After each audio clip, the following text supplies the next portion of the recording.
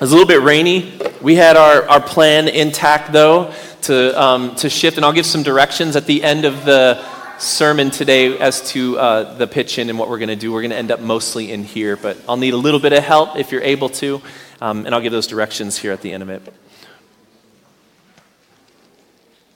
Watch it just not rain this next 2 hours. That would be a great irony. All right. Well, good morning. I'm Eric, lead pastor here at Common Ground Northeast. It's good to see you all here today. It's good to be able to celebrate what God has done and to lift up our voices unified together today. There's two things that I just wanted to highlight, and then we'll jump into today's sermon, and it's just this idea. We have this revival coming up on the 17th of May, and I just want to make sure that everyone has their eyes and ears on that idea. It's a special night for us to be able to come here, be a support to another congregation, but to be ministered to by another congregation that has had a long time friendship with Pastor Ken. And so we want to invite you to that. And then again, just to highlight the sisterhood brunch, all the ladies are invited. It's not just for moms, but anyone here who would be a part of the sisterhood of that. And it's going to be on that Saturday. And then guys, be ready to, I did not realize I was going to be in white shirts and black pants, but we'll make the accommodation for sure. So, today, real quick, I want to do just a very brief review and then jump into today's topic that we're doing. If you're getting here for the first time, we're doing just a series on the gospel and mental health. And so last week what we did is this is our second swing at this. And in I think May of 2019, we did a two-part series and realized that we needed to cover more of this. And as I get into this, there's a lot of it where it's like going back and forth of what part of this is my role as a pastor and what part of it is not my role. Step out of it, stay in your lane. Don't try to be a therapist because that's not what you're qualified to do. And there's some overlap in there because I do a lot of counseling. I've had a lot of ministry training for pastoral counseling, but as we look at it, we wanted to see that mental health was mentioned throughout the Bible. It doesn't use the same language that we use in the 21st century. That's because it wasn't written in the 21st century. But it's there. It's all throughout it. It includes it is included in the ministry of Jesus, and in some ways, like almost strikingly specific to the things that Jesus was going from town to town to do as he healed people, and all of the factors that would contribute to mental health challenges, right? Intense anxiety, extreme stress, abandonment, public ridicule. All of these things are actually found not as a distant, like I know a guy who knows a person, but specifically in the life of Jesus himself. He knows very clearly, very intimately what makes the challenges of mental health so difficult. He walked through those things. All right, it's in the life of Jesus, right? Not something he knew about, not something he heard about, but that he was under the duress of some of these things. It makes him the perfect person to go to and to be honest with and to engage with on these things. He can empathize in a real way, not in a trite way that often we as humans will tend to do. But we also wanted to bring some practicality into it, that Jesus prescribes for all of the Christian life, not excluding this, that we should have a community of people around us. And that is people who are in your friends, family, social networks, support systems, etc., but also clinically and medically trained people who are therapists and doctors that can address these things from an informed and trained, skilled way. And so if you've heard along the way, and one of the things that we want to make as clear as possible is that if you've been told that your faith expression is at odds with a clinical expression of mental health, then somebody lied to you. It is okay. We had it's kind of a funny little meme of a thing, but there's a t-shirt. It says, I can have Jesus and a therapist too. That's okay. So we just want to say, lean on the community that God has given us, all of the tools that God has given us, including faith, not excluding that. There's times that God just heals, but there are times like my healing mechanism is that you go to see a doctor about this situation. So we wanted to make sure that those ideas are all kind of integrated, which brings us to today, because what I want to talk about today is this idea of human integration. All right. Someone was reminding me last week. They gave me a quick thing. I should have probably said in the last one, just to give people a heads up, that I was going to talk about suicidal ideology in the opening. So sorry I did not do that. We will be talking very lightly though about trauma today. So I just want to give you the heads up. And if that's a thing that you're like, that's not for me today. Again, it's going to be very light today. But I wanted to give everyone the opportunity to understand that that's what either prepare your heart or even step out if you felt like you needed to. But the idea of trauma and personhood and identity and fragmented self-ideology, the difficulty in this series, again, I'm not an expert on mental health, so I have this counseling part of me that is trained in certain areas. I got like a counseling minor in my undergrad. I went through chaplaincy training just because I thought it might be helpful over the COVID season. So I took this kind of class and got certified as a chaplain. But you don't want to confuse the role. Like, I'm here to preach sermons, not summarize all of the books that I've read. But I would recommend all of the books that I've read. And maybe make a list of those things, and even some others that I wasn't able to get to, podcasts as well. But my question looks more like, instead of how do I summarize these things and convey psychological trends, where does the Bible speak and where does it not speak on these ideas? How does God engage this according to the Scripture, right? Given the context it was written, all right, first century in the New Testament knowledge, at the crossroads of Greek, that's not the whole Bible, but the parts that I'm going to talk about today, at the crossroads of Greek and Hebrew interaction. And there's a lot to talk about in there. How is the world's wisdom overlapping with the biblical, and how is it in opposition to it? I wanted to try to see how the church got this topic right in this past, and how it maybe didn't represent God as well as it could have with cheap answers and even spiritual abuse. And so the Bible speaks a lot on what it means to be integrated, whole human beings. And there's various competing views about whether or not we should compartmentalize and disintegrate. By that I don't mean like dissolve, but like compartmentalize ourselves out. And I'll give a little bit more about what I mean on that, as opposed to being integrated whole human beings. And so let me give a little bit more about what I mean by compartmentalized. I think when you think of the body, when you think of the mind, when you think of the different parts of who you are, do you think of the material parts and the body as a separate individual, distinctly different from the immaterial parts of you, mind, spirit, soul, which is some of the language that we use for that. And we'll get a little bit more specific later. But do you compartmentalize one from the other? And that's this, and they don't necessarily interact, but this is the way that they are, and it's perpetuated all the time, at least in a pop culture kind of a way, right? Have you not ever seen a Tom and Jerry cartoon or a Roadrunner where someone in that situation gets smashed, and then all of a sudden, like a spirit rises up into the sky? I went back and found, with the miracle of YouTube today, this old cartoon that I remember seeing from, as a childhood on Nickelodeon, and it's this thing that the cat came back the very next day. Does anyone know what I'm talking about? Probably some of you are like, this is weird, man. In this situation, this cat dies like 8 times. This guy's trying to get away from the cat. It keeps coming back. It won't leave him alone. It's tearing up his house. And then eventually something he does to try to get rid of the cat, he accidentally hurts himself. He dies. His spirit goes up, and he thinks he's escaped the cat, only to find out that the other 8 lives that died before are all up in heaven with him. So it's this funny kind of idea that's there, but there is an idea, an anthropological understanding of humanity and I guess the animal world, that there is a body that goes and is discarded, and that the soul or spirit, however you want to word that, goes off and separates into something else, right? If you've seen Patrick Swayze's Ghost, now come on, like this is old school in there. If you've seen The Haunted Mansion with Eddie Murphy, like these are all ways in which movies and pop culture fortify this idea that these are 2 separate ideas, and when someone dies, their spirit floats up into the clouds or has unfinished business and has to take care of it in order to move on. Quote, move on. This idea isn't new.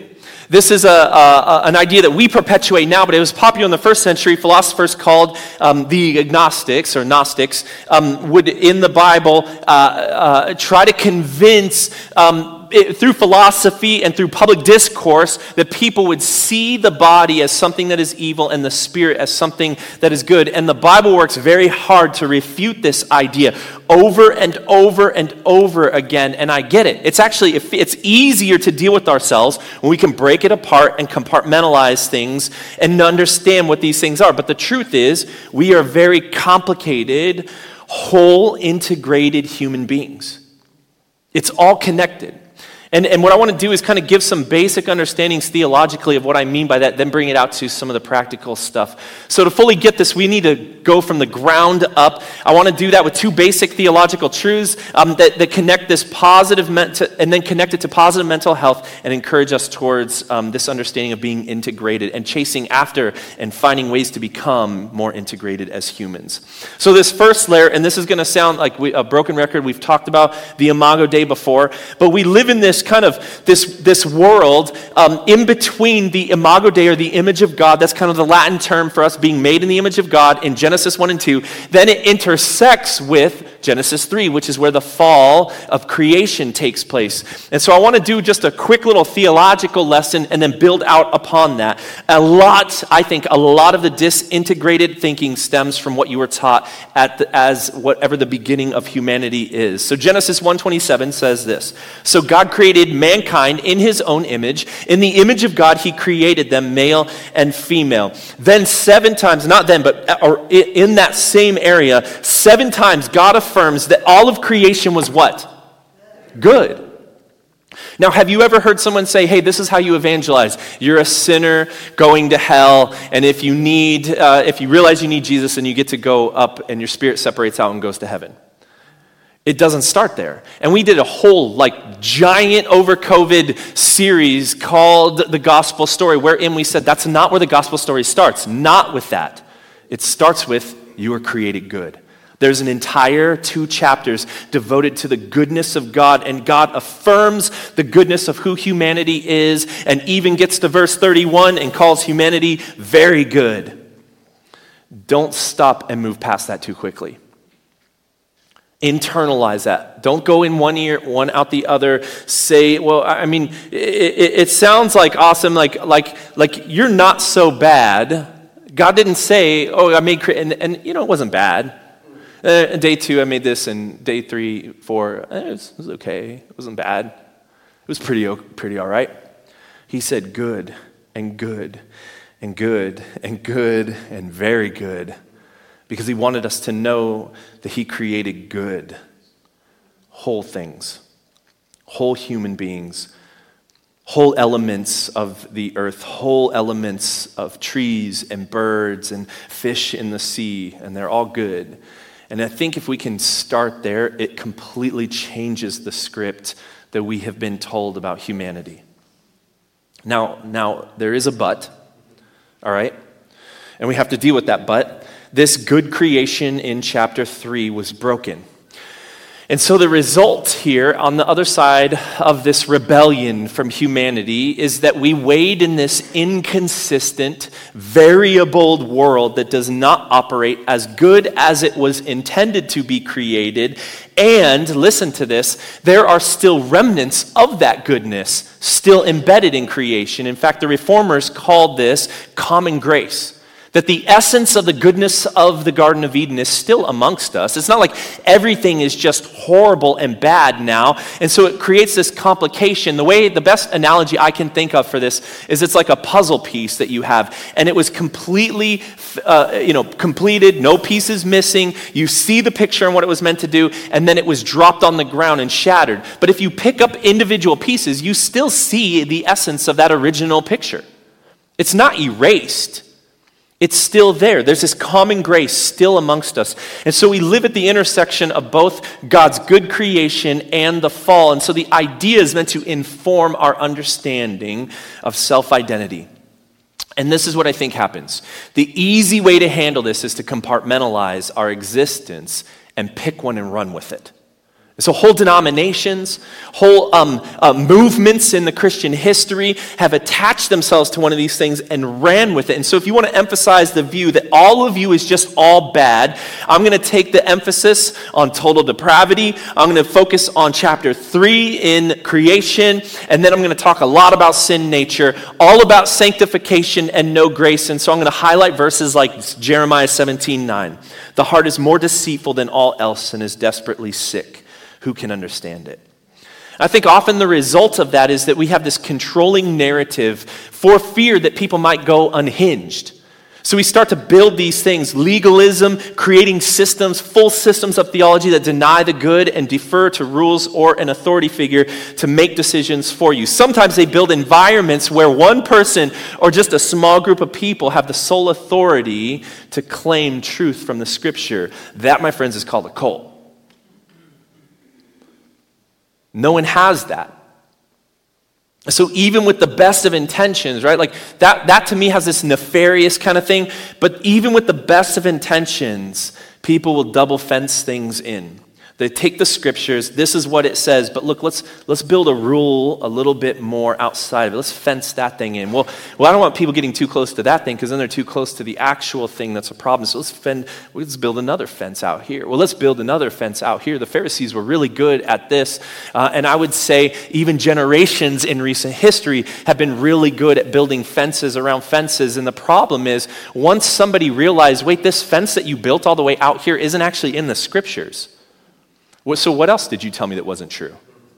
Because it actually said that, like, there's certain things I can do and not do, but you just told me I couldn't do it altogether. So what parts of this are the real thing and what parts aren't? And so in the midst of this, it creates this immediate, I think for the group that intends good out of that, an immediate solution, because you can kind of course correct people and force them into some kind of moral standard that you've deemed biblical until the next generation comes in and realizes the framework is all messed up and has to reevaluate everything.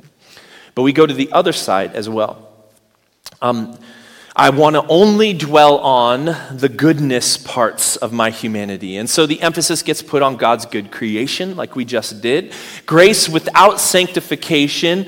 Verses like Romans 15:14, I myself am convinced, my brothers and sisters, that you yourselves are full of goodness, filled with the knowledge, and competent to instruct one another. That sounds awesome. There's a lot of confidence in humanity's ability to not mess anything up. And so the result here is all my thoughts, all my opinions, again, taking it to its extreme, all of these things, all my perspectives and experiences are truth. All right? And I'm sure you've heard the phrase and said the phrase, this is my truth. What's really being said is, this is my opinion, this is my perspective. Now, let me make a quick side note, because I wonder sometimes if the reason for that statement, to elevate an opinion to truth, to take an idea that you've had or a thought that you've had and elevate it to truth, comes from a place of pain. Because in my observance, it's so appealing to come into this when you have walked under an inequitable or an abusive social system, right? It's an honest attempt to say, hey, I had agency that was denied me by this organization. It was being taken from me. My opinion, my perspective was not validated, was minimized, taught to me as immaturity or disobedience even, instead of listened to. And so we end up competing for authority and saying, well, then this is a true statement. When in the end, like, look, I say things that aren't true all the time. And it is my opinion, it's my perspective. That doesn't mean it's always true. It's an honest attempt to course correct these overzealous theologians who preached on just depravity, sin, and the fall. So hear me, your opinions and perspectives are valid. I hope you feel that they're valid here.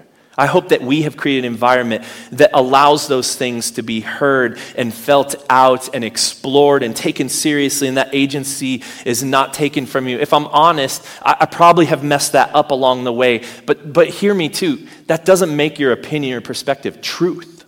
It could be true, it might be, but that doesn't automatically make it that. And so if you take a look at human history, what you're going to see over and over again is well, I'm going to come over here then, because everyone over there is kind of taking it too far, so I'm going to come over this end. This breaks down at some point. I'm going to come over here. I'm going to get as far away from that thing as possible, because y'all have taken this too far. There's things you're making up there. You're saying are things that are in the Bible, or even in the Bible.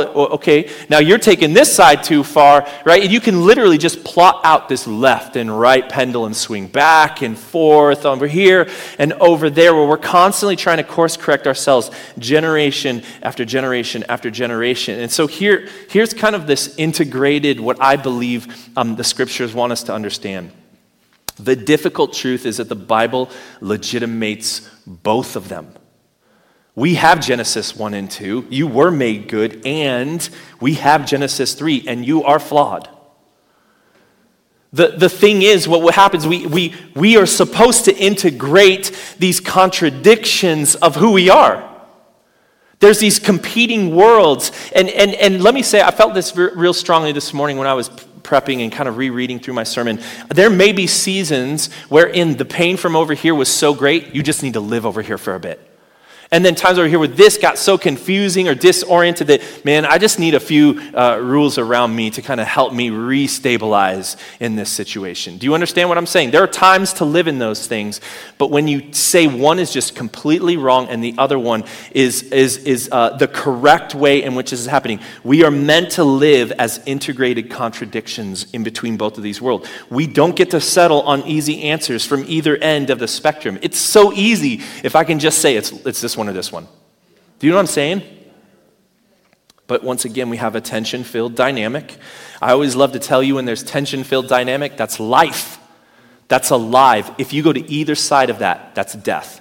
If you settle into either one of those, it's death. Listen to the rest of the Romans verse that I read, because I think Paul was actually living in the middle of these two worlds. I myself am convinced, my brothers and sisters, that you yourselves are full of goodness, filled with knowledge and competent to instruct one another. Yeah, man, thanks, Paul. That's nice.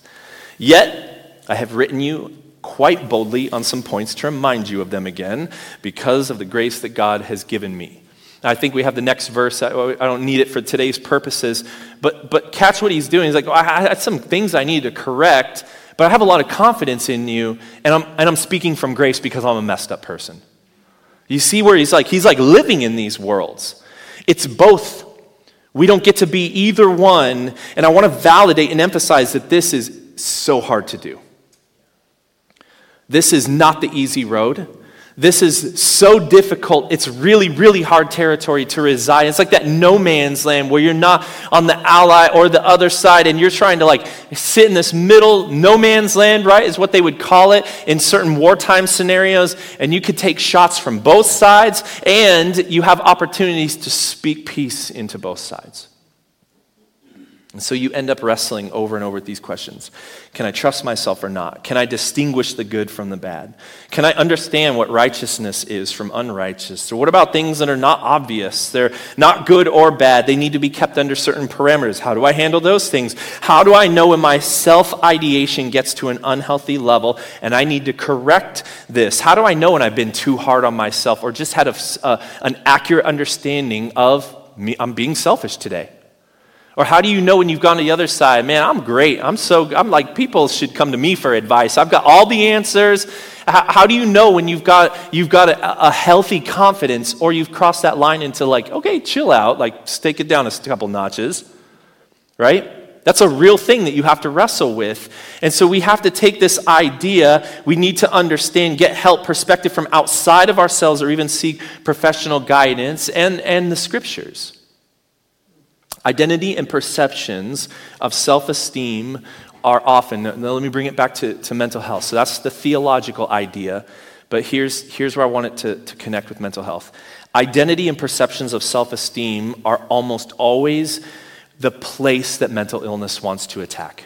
It's one of the first battlegrounds for mental illness, no matter which one you're dealing in. And I'm sure some kind of sit outside of it. But when you go with the classic ones that people tend to deal with, anxiety, depression, when you're dealing with situations where you're really trying to understand what is accurate and what is true around you, there's these circumstances that you're living in that move left and right and kind of flow back and forth. It's like this current that you're caught in, almost waves that are just tossing you back and forth. There's a verse about about that, and we think, oh man, I'm worthless. Or man, I'm the greatest thing. Or like my dignity. I don't even know if I can be considered a dignified person. It's all based on how good or bad my situation is, or even how my day might be going in a particular situation. And so my value can often, and then I'm going to read a somewhat long quote by Ryan Weller from the Anxiety, Depression, Other Things We Don't Like to Talk About at Church. About this. But this idea that our circumstances have so much say in how our mental health is doing in a given situation. And I know that the Imago Dei, that idea we teach on all the time, it sounds basic, but having this firm grasp on the doctrine of the Imago Dei and intersecting it with the fall of humanity is such a powerful tool to combat this. When you can rest knowing, I'm not just a bad person, I've got goodness in me, or I'm not completely good, I've got some things in me that are flawed. When you can live in that world and find peace and rest in understanding it, the scriptures then become this anchor that help us to understand that this is unmerited favor, unmerited grace, so that we don't think too high or too low of our own capabilities. Now here's the quote that I was referring to, Ryan Waller. One of the hallmarks of mental illness is taking an overly negative view of oneself. A single setback, a minor mistake at work, a relapse in your symptoms can jumpstart a negative loop of self-defeating thoughts that make it difficult, if not impossible, to gather an accurate self-image. Has anyone been there? Have you ever been in that space? On the flip side, people who are mentally healthy know they are worthy of love and respect both from worthy of love and respect both from themselves and others, regardless of their circumstances. Is that not good news for those of us who have been there? They implicitly understand that just because things aren't going well doesn't mean they can't see themselves as being well, and that all human beings have inherent value. Now listen to this very last thing. For Christians, you listening? For Christians, this means knowing we are loved unconditionally by the God of infinite grace and mercy who takes us in his arms and calls us his beloved children simply because we exist. How different would your life be if you actually took that true to heart? I'm going to read that one more time. For Christians, this means knowing we are loved unconditionally by the God of infinite grace and mercy who takes us in his arms and calls us his beloved children. Simply because we exist. How different would your life be if you actually took that truth to heart? This is good news. And consider the reverse is true. Good mental health leads to a positive self-image by allowing us to feel the love of others and love from ourselves as well as love from God. It's like that negative self-image can actually block your ability to ingest or to receive that somebody might love you without exception, without my merits playing into that or factoring into the equation, and that people, yourself, and God will have this ability to penetrate you because your mental health is in a good place. So it's valuable. Understand this Imago Dei. Understand that God knows us as people who are caught in between these two worlds. The second theological kind of layer of this foundation I want to lay is that we tend to compartmentalize our personhood. Now I'm going to give a little bit more description. We see the different parts of human self traditionally, right? Mind, body, soul, spirit, heart. There's all kinds of ways to describe it as completely different things from each other. All right, so most anthropologists agree to some version of this, but it's especially harmful that we might get to a place where we think our souls or spirits are, quote, the real us, as opposed to our bodies. Or we are being released from our bodies like it's a prison. That's an escapist theology, that this world is horrible and one day I will be released from this body, but you know what? When the new heavens and new earth comes, you get back into your body. You're an embodied person, according to the scripture. And so we have this idea that we're released from it, or we envision that our spirit is the good part of us, and the body is the bad part of us. Now, metaphors are used in the scripture like this, and let me say, compartmentalization is not always bad, right? If you ask a surgeon to do your therapy, or a therapist to do surgery on you, you made a mistake, right? There's good reason to say, hey, no, I need someone specialized in this area. So we're going to compartmentalize it so that person can get real good at identifying the issues here and work on that situation, specialize in a certain area. But we can compartmentalize to the extent that we just become these disintegrated, separate people. So yes, we are souls or spirits with a mind that reasons, with a will that acts and makes decisions, with emotions that feel real feelings, and we are biological, flesh and blood humans with electricity, hormones, and neurotransmitting chemical reactions going on all the time. Both. And you could see this even as we pointed out in the last sermon. The medical world really struggles to categorize mental illness, vacillating between, is it a disease or a disorder? Do we favor the physiological or the psychological in this thing? And this quick little idea of basic anthropology, it comes from a book by Preston Sprinkle called Embodied, gives kind of the main views. And I just wanted to throw this up there. We have like a little timeline. So just so you could read that, we made those kind of jump up. That is not meant to be like increasing value or anything, right? From left to right, it's a gradient or a spectrum. And we start with the left side, physicalism, meaning that there's no spirit or soul. No immaterial part of you exists. It's all just neurology. All right? And your emotions, imagination, your will, they're all just byproducts of a 3-pound chunk of meat called the brain. Preston Sprinkle quote, not me. Non-reductive physicalism, that there is an immaterial part of you, but it's inextricably bound to your embodiment. While our existence can't be reduced to just our physicality, neither can it be separated from our physicality. So there is no body-soul distinction, only ensouled bodies or embodied souls. Soft dualism. The body and the embodiment are significant to personhood. However, soul and body are two ontologically distinct substances that are conceivably separable. All right, so that's where it can become separable. Strong dualism. Not only are there a soul and a body, but they're two fundamentally distinct parts of the human body, the human person. But the immaterial soul is much more central to who we are than the physical bodies. Extreme versions of this might even denigrate the body as worthless or even evil, which is the Gnostic view that we talked about. So do you see how it kind of it gets more separated towards the right and more connected towards the left? And as I tend to do, it's even a joke in our preaching collective that Eric loves to get rid of the left and the right far ends of everything. So get rid of 1 and 2, get rid of 8 and 9, and we're going to live in that middle place. And once again, I think that's true here. Christianity is somewhere in between non-reductive physicalism and soft dualism. There is conversation about them being separate, but for the most part, there's an integration to those things so that they interact together, they work together. And so where do we get this idea? The Bible does say soul, spirit, body. In fact, we're going to talk about the Shema in just a second. It comes mostly from 2 verses. Thessalonians 5:23 and 24 says, "May God himself, the God of peace, sanctify you through and through. May your whole spirit, soul, and body be kept blameless at the coming of our Lord Jesus Christ. The one who calls you is faithful, and he will do it." And then we see Jesus quote the Shema, which is from Deuteronomy 6.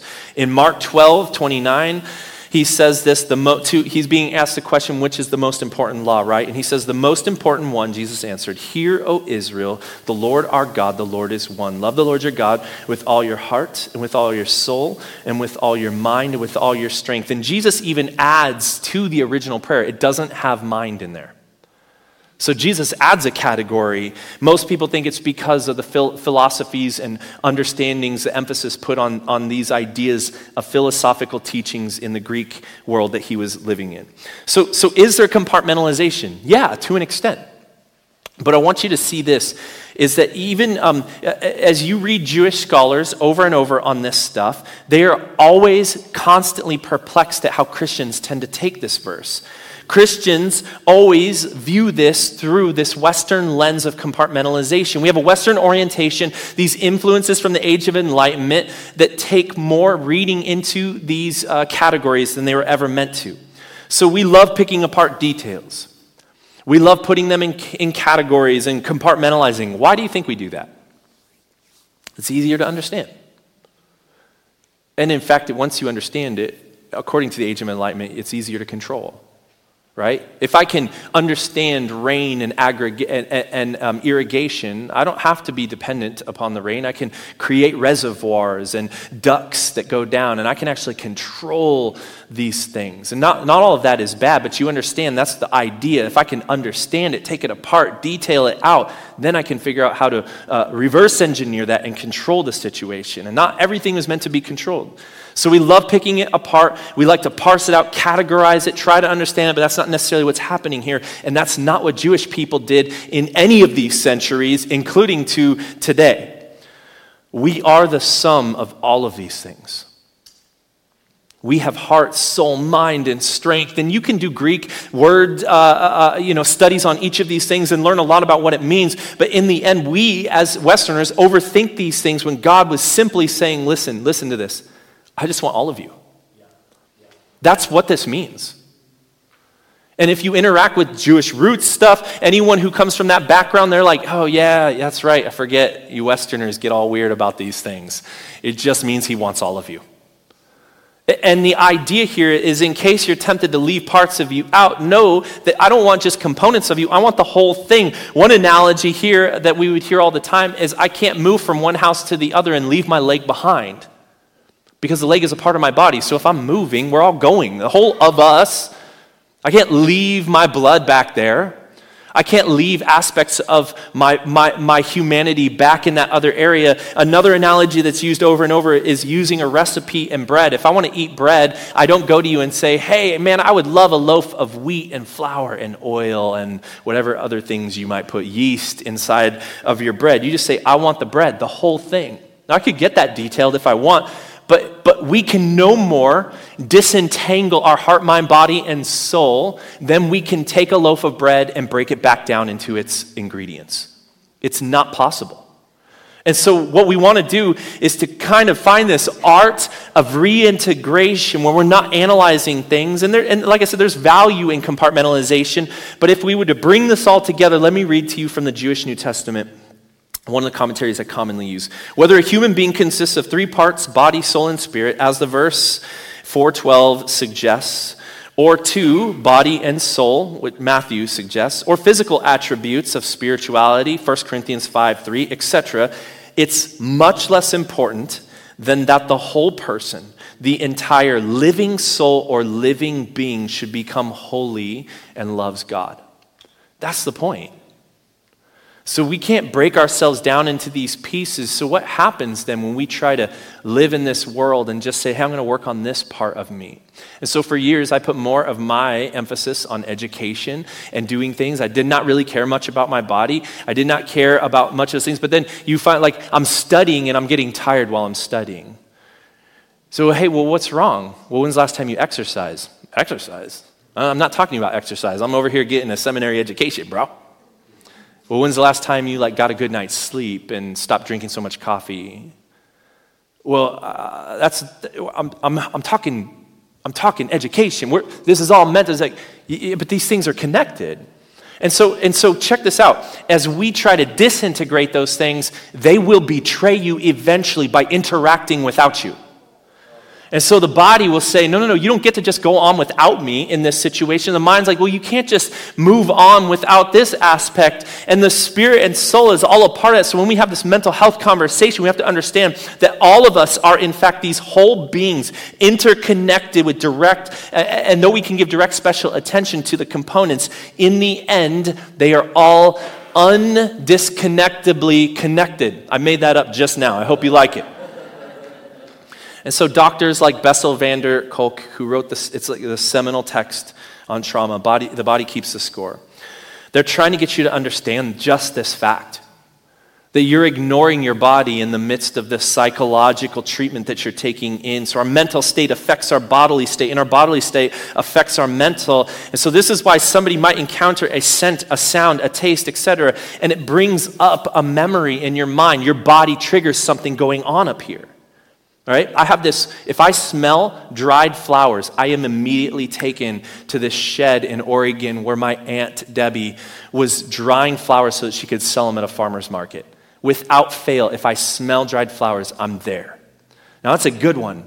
Now imagine if your taste, touch, smell, scent is attached to something that happened to you that was bad, like a car wreck, or something that you may have struggled with that is, we were talking yesterday about things that you've eaten that maybe attach themselves to a memory that was difficult for you to process. Eventually, no matter how much you parse these things out, they interact, and so it manifests itself through your body, even if you want to take them apart. So an eye twitch, constant fatigue, lack of energy, feeling sick to your stomach, knotted up sensations in the gut because you heard a sound. That's the reality of these things. Spontaneous crying, and you don't even know why. It's attached to something. So trauma, for instance, often needs bodily awareness connected with mental and emotional processing. Andy Kolber is a therapist who specializes in bodily, there's a term for it, but body-based trauma therapy. And she says this: trauma is something that has overwhelmed your nervous system's capacity to cope, and the experience itself is stuck in your body. Now, that might be common knowledge to you. That was new to me when I came across it, and what led me to read the Body Keeps the Score. So if it is reactivated, we re-experience something that's in the past as though it were in the present. And so we recognize things like PTSD. We recognize things that need to be worked through that have attachments to your body as well as your mind. And now I want to bring in the spirit as well.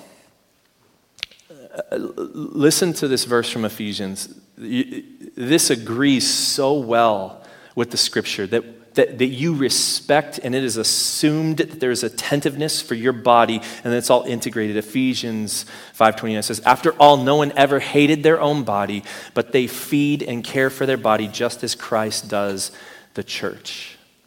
And as Jesus was quoting the Shema in the midst of it, he's pointing us towards this idea of this integrated reality. You can't escape it. You can compartmentalize it to understand it a little bit, but eventually these things catch up to you. They're all integrated. So we can try to get into this way of doing it, but all of this is meant to say all of these things, heart, soul, mind, strength, is meant to be brought into a state of devotion into the hands and arms of a loving God and to others that love God. Right? That's the second part. Love your neighbor as yourself with all that you are. So finally, as a pastor, I think it's essential to understand that our soul and spiritual care also affects our mental and bodily state. I think it's more mysterious. I don't know exactly how to frame it or categorize it, but I do know while being tempted in the wilderness by the enemy, Jesus says that people should not live on bread alone, but on every word that comes from the mouth of God.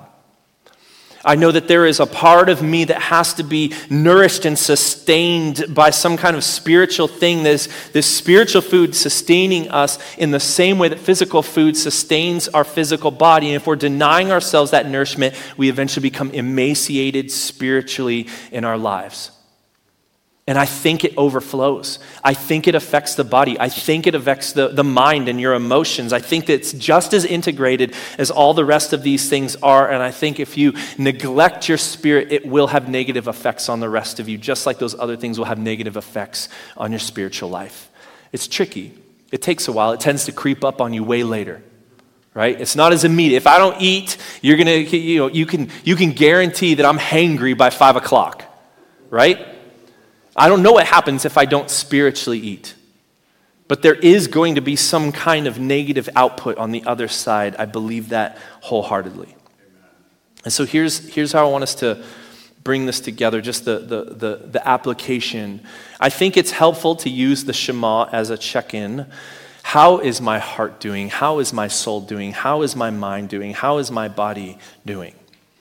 Use that to consider, like, okay, where am I doing?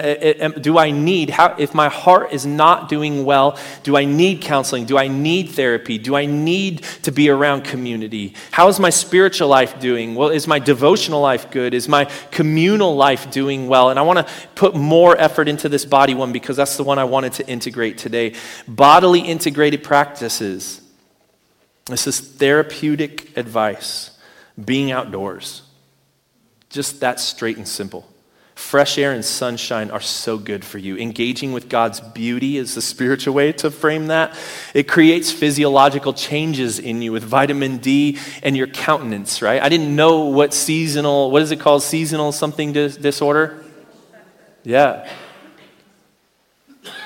when the sun's out and shining, which it happens to ironically be doing right now, something good happens through that. Community and being around people is good for you. Caring for your body with exercise, diet, nutrition, it helps you to be more connected to your body, your senses, so that you can read them when they start to tell you something. It activates positive physiological changes, serotonin, and other chemicals that are good for your mood and your temperament. Mindfulness, I know, is kind of a buzzword in our culture right now, but I just think generally speaking, mindfulness is this technique of like deliberately focusing on your senses, so that you don't let yourself be distracted by other things going on, but that you're allowing yourself to become familiar enough with your sight sense, your taste sense, your feeling sense, your ability to smell. If you practice the ability of understanding those things, that when they communicate to you, you're able to understand, oh, something's happening in my spirit right now.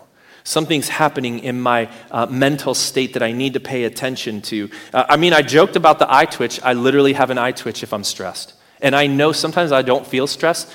Why do I have that right now? Is there more stress than I'm realizing? Am I minimizing the stress that I'm under right now? And it will tell me, it will inform me of something I did not realize about my mental state. And so this idea of grounding yourself with mindfulness and just becoming mindful of your body. I think putting these things under the authority of Scripture is always helpful in the midst of these things, because I think, like anything, it can be misused. It doesn't automatically in any way contradict the Christian faith, but I just think that we need to approach things like this. Like you've heard those debates where people have been like, yoga's the devil, and then like nothing. If you do yoga, while listening to Christian, K-Love, then it's going to be biblical, then kind of a thing. But you get what I'm saying. Don't swing here or there. There is a way in which you allow your mind to be influenced by things that are biblical and not biblical. Stretching your body and becoming aware of that is a good thing, all right? And then the last thing is rest, sleep, Sabbathing, stop working, turning off your phone so that your mind can stop thinking about it. These are all practices that are good for your body, mind, soul, and spirit. So I'm going to close just with this, and then I want to pray once again the prayer the verses I prayed over you all last week. I want to pray one more time. We're meant to find courage and safety in the loving arms of Jesus. Amen. And so to reintegrate, you may have disintegrated for survival purposes. God is saying, if you're ready, I'm ready to help you reintegrate. If you're in a situation where you can't even imagine what that looks like, I think it's time to start asking Jesus to help inform that. And so pray prayers. God, what does it mean to be in touch with my body, with my soul, with my spirit, with my emotions, with my feelings? We're better, more healthy, more whole people when we are integrated in ourselves and with the body of believers, as well as Jesus himself through the Scriptures, than if we are compartmentalized and trying to separate these things out. So what I want to pray over you is that the peace of this God who we serve, who we follow, would begin to find ways for you to safely reintegrate back into who God has created you to be. All right? Let me pray that with you right now. Okay, so Lord, we live in a society that tends to disintegrate, and that's not maybe all of us. So maybe those who aren't are just sitting there like, amen, yep, this is exactly what we need to do.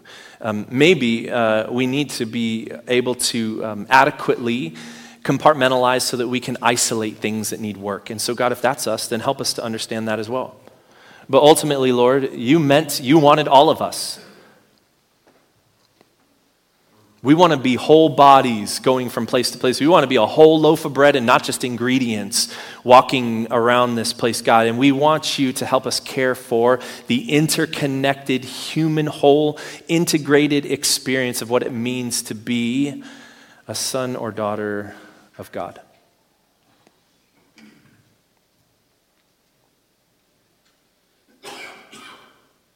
God, so if there is fear of that, Lord, would you dissolve fear? If there is dysphoria where that exists, would you dissolve that? And I just want to speak shalom and peace. God, I don't even know what those mean. I'm praying something I don't even know what it means.